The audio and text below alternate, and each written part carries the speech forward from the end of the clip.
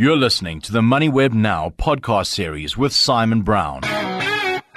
Live streamed every weekday at 6:30 a.m. It's Tuesday, 7 March. The PIC court case to reclaim funds from AO starts today. I'm Simon Brown, coming at you live and loud from the MoneyWeb studios in Houghton, Johannesburg. On the show today, chatting with Motete Tulare from RMB. We've got GDP later today, 11:30. Q4 expected to be negative. How much can we expect response from the market and the ZAR as this figure comes out? Pravesh Sunka, CEO at FNB Private Wealth and RMB Private Bank. How do you use credit to build wealth, aside from carefully, of course? Arthur Goldstuck, Worldwide Works, continued rise of online retail locally. It really is holding firm, and it's going to help the local retailers, online retailers, take the fight to Amazon when they arrive. The show is brought to you by Stanlib.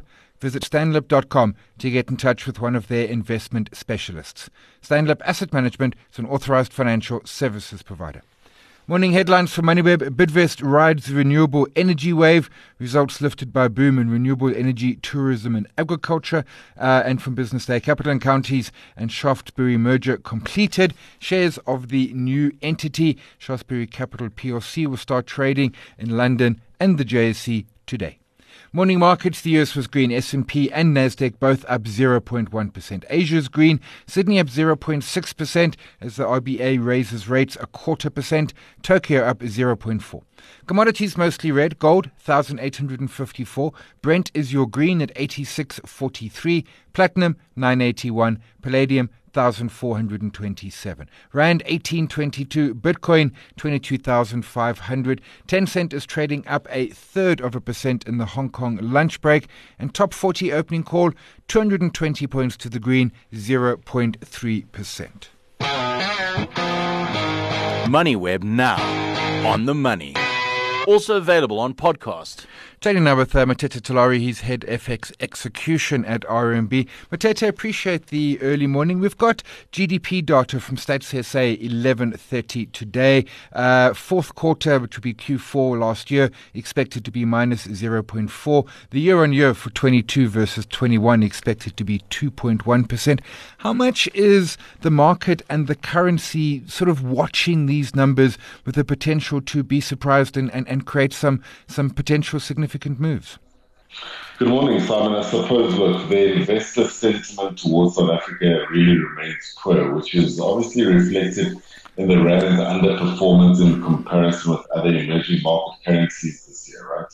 So South Africa has got its own internal factors like load shedding, infrastructure decline, the political uncertainty, the fact that we've been grey listed. Now, there's high-frequency data points that really, point to a slowing down in economic activity in the final quarter of 2022, coinciding with the escalation of load shedding. I mean, we're expecting a contraction of 0.4% in quarter four, which will see a full-year growth, obviously not really being great. And already the trade balance over the final quarter of last year also narrowed quite substantially alongside pretty strong corporate results. I think that is going to lead to strong outflows in the services, income and transfers account as previously seen. So that suggests that even the current account data that's coming out on Thursday, which is another high frequency data point, a deficit could be seen in the second quarter and third quarters, which will be continued into the fourth quarter of last year. Now, also remember, tomorrow we've also got the business confidence index number, which will also show how business confidence has stood up in this period of sustained load shedding. Now, PMI suggests it might have held up well, but the broader index, I think it is going to be somewhat interesting. I mean, a lot of these risks are unique to South Africa, and I think there will be a lot of focus on the internal factors for the foreseeable future. I mean, in addition to this, we need not forget that external factors are still at play. I mean, the war in the Ukraine is still there. There's still widening geopolitical tension out in China, Taiwan, the US, and of course North Korea. And on top of that, we've still got central bankers speaking, and of course we've got the central bank decisions later this month as well. So a cumulative cocktail of issues for the rand as we head into the month of March. Yeah, I take Jerome Powell testifying to Congress this evening, I think 5 p.m. our time. We'll see what happens there. But I take your point. Investor sentiment towards South Africa is poor, and perhaps that's the key point, and that just leaves us in a tough place. And expectation is not for great numbers. Mutete Tulari, Head FX Execution RMB, appreciate the early morning. And that's our question today on LinkedIn and Twitter. What are you expecting for that GDP number due out in about 5 hours? Have your vote, have your say, LinkedIn and Twitter. Hear that? Nothing. Your money can do more when it blocks out the noise, as hard as it is these days. When you invest in the Stanlib Balanced Cautious Fund, we manage the risks so that you can see stable inflation-beating returns through market cycles. Invest with more certainty at stanlib.com/more. Stanlib is an authorized financial services provider and a registered manager. MoneyWeb now, on the money. Chatting now with Pravesh Sankar. He's CEO of FNB Private Wealth and RMB Private Bank. Pravesh, appreciate the early morning time talking around using credit to build wealth, something which I think a lot of people equally look at with a bit of fear, but also with the idea like, hey, this could actually really work. I suppose, first question, what sort of credit would you be talking around in terms of using to build extra wealth? I think, Simon, thanks for the opportunity. When people talk about using credit, we always assume that it's long-term debt. Mm-hmm. But if I could take a minute and tell you how I would use credit, even when I'm building my wealth in an early life stage. If I think about it, we look to save for an emergency, to provide for education, to protect our family in terms of life cover, medical aid, and funeral cover. People's debt repayments can increase and go up to about 80% of one's monthly income, which is quite a staggering amount, and you think that you will have very little to save for those things that I mentioned. Now, using credit wisely can reduce your debt repayments and then give you more money to or allow more cash flow for those savings that I mentioned. As an example, swapping between secured and unsecured lending. Unsecured lending is extremely expensive compared to secured lending. Do you use short-term debt or long-term debt? All of this requires careful thought when taking out a credit facility, and that's why I encourage people to seek advice for credit as well as investments and insurance.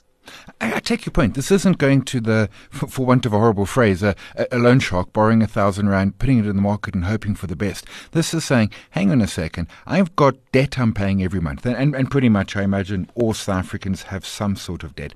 Can I be smarter about that debt that I have? And that then frees up cash. 100%. So if I use an example, if I need money on a short-term basis to pay for a student loan or for my upcoming student fees, do I use unsecured debt or do I take out an extra bond on my property? Mm-hmm. If you take out an extra bond, let's assume the repayment period is the same as unsecured debt. Your interest rates theoretically should be lower than unsecured debt because the bank has security. That improves your cash flow, which allows you to save and repay off your debt much sooner. Yeah, that was exactly. My sister, for an important reason, was looking for an unsecured loan. The interest rate was going to be quite onerous. She then took money out of her bond instead, and I think the interest rate was going to be 24% for unsecured. She ended up, her prime rate, I suppose, is 10.5 or so. Significant saving for her, and not to pay it back over the 20-year period, because of course you don't want to pay a student loan over 20 years. Yeah, that's why I mentioned, keeping the repayment period the same as an unsecured debt, but having a lower interest rate significantly improves your cash flow month on month. And if we look across, I mean, and this goes back to almost sort of, classic bank managers where, way back in the day, you would go into your bank branch for a loan of a sort and have a conversation with the bank manager. We've kind of moved on from that. But you're almost suggesting, hang on a second, there's actually something there because the bank consultant, maybe not a manager, is going to be they're going to be totally up to speed. This is their area of expertise. We just typically look for the easy route rather than saying, hang on, is there a smarter way to do this? Well, that's why FNB introduced the concept of integrated advice. Historically, financial advice was synonymous with investments and insurance. We say, hang on, people need advice across banking, borrowing, investments, and insurance. So our private advisors at FNB are skilled to give you advice across those 4 pillars that I mentioned, including lending, which I believe is the trigger to better cash flow and then better investment and insurance decisions. Okay, I like that. It's a global view because the key point here is that the idea of having no debt is perhaps a sweet, but truthfully, few of us are going to be able to afford a home or a car or truthfully a lot else without some level of debt. I mean, you even mentioned student loans. I mean, things are expensive out there. We're going to have to need it. I like the idea of taking debt as something which isn't sort of kept in the corner and saying that this is actually an important part of growing long-term wealth, but also long-term human capital. Your IP, again, student loans. I agree. And if you look at any company, their optimum capital structure includes a bit of equity and a bit of debt. So debt is being used to grow your balance sheet, grow your net asset value. Similarly, individuals should use debt wisely to grow their net asset value. However, in the South African context, we always assume that advice is for the wealthy, for the rich, and that you must have assets before you can leverage. I'm saying, even when you're building wealth, using debt wisely can help you accelerate your wealth creation. And that's a great point. And usually a lot of folks in the personal finance space will say, have no debt. What you're saying is, hang on a second, have clever debt. Maybe that's the better answer. It's the type of debt rather than just, that loan shark sort of debt. It's very difficult when creating wealth to have this concept of no debt. We all need a bit of leverage to help us grow. Your first house will be very difficult for a student coming out of university to finance it out of cash. So debt is part of life, but managed properly can help you accelerate your wealth creation. Pravesh Sonke, CEO of FNB Private Wealth and RMB Private Bank, appreciate the early morning insights. Your money knows it's not just about the money. It's about your returns returning the favor and empowering people. Your money can do more to change the narrative. Beyond delivering consistent returns, investing in the Stanlib Khanyisa Impact Investment Fund can help eradicate poverty and protect the environment. Invest for more impact at stanlib.com/more. Stanlib Asset Management is an authorized financial services provider. MoneyWeb now. On the money. I'm chatting with Arthur Goldstuck, Worldwide Works. Arthur, appreciate the time. A recent survey conducted by yourselves and MasterCard, Online Retail in South Africa 2023, shows that online shopping is up from 2020 to 38% in 2022, up from 27%. That's a big number and shows that it's not just a sort of one-off pandemic. We're still out there. We're still shopping online. It's a massive jump, Simon.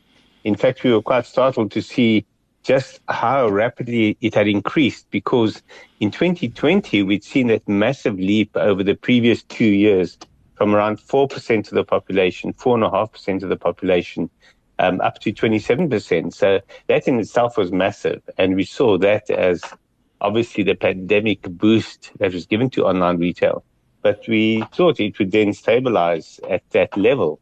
And yet, in the ensuing 2 years, it jumped further to 38%. So when you look at the scale of the growth in the proportion of the population shopping online, it's massive. It is massive. And the one area where it's lighter, and I suppose this isn't a massive surprise, is in the older cohorts, the sort of plus 64 group where there is less online happening.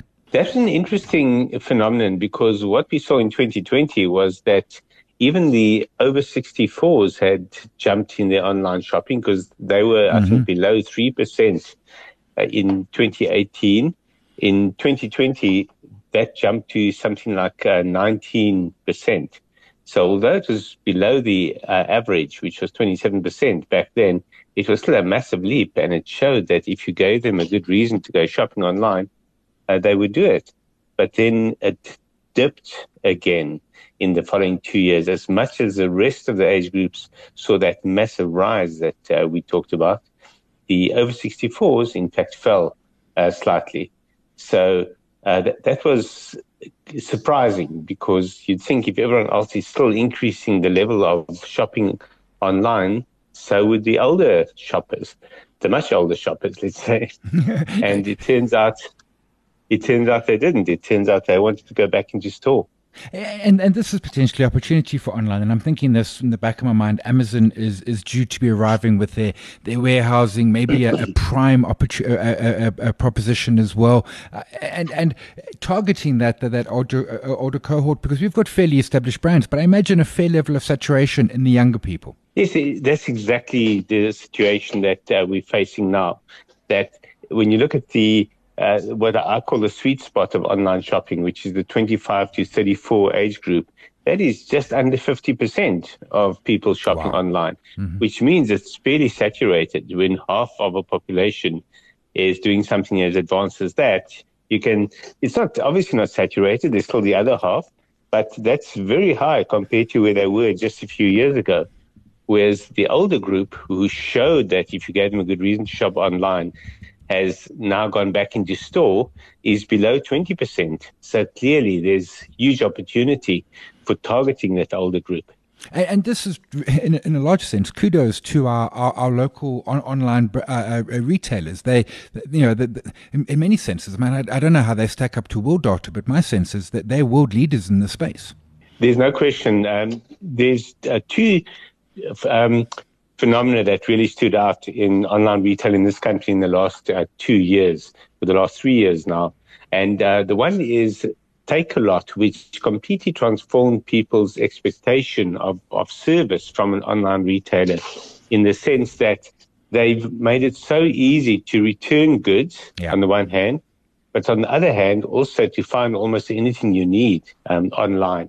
And they've clearly been preparing for the arrival of Amazon.com, trying to create that stickiness that they talk about, trying to ensure that people will stay with them.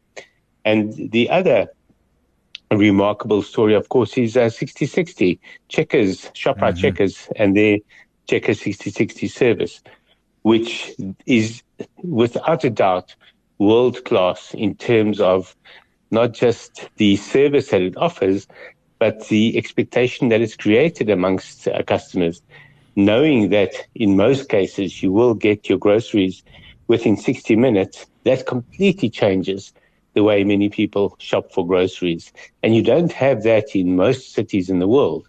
Yeah, even when you do, I've got a friend in Manhattan, and the Amazon Fresh, he really loved it until he discovered 6060 when he was out for a holiday, and it blows Amazon Fresh away. Do we have any idea when Amazon is setting up full operations? Last year, the rumors were February. That's obviously come and gone. Any sense when they will arrive? They're very tight-lipped about it. It was anticipated to be February, but we are expecting an announcement to be imminent. Okay, an announcement. It's a bit like the cabinet reshuffle. It's coming, but we just don't know when. You just don't know when. Arthur Goldstock, Worldwide Works, appreciate the time.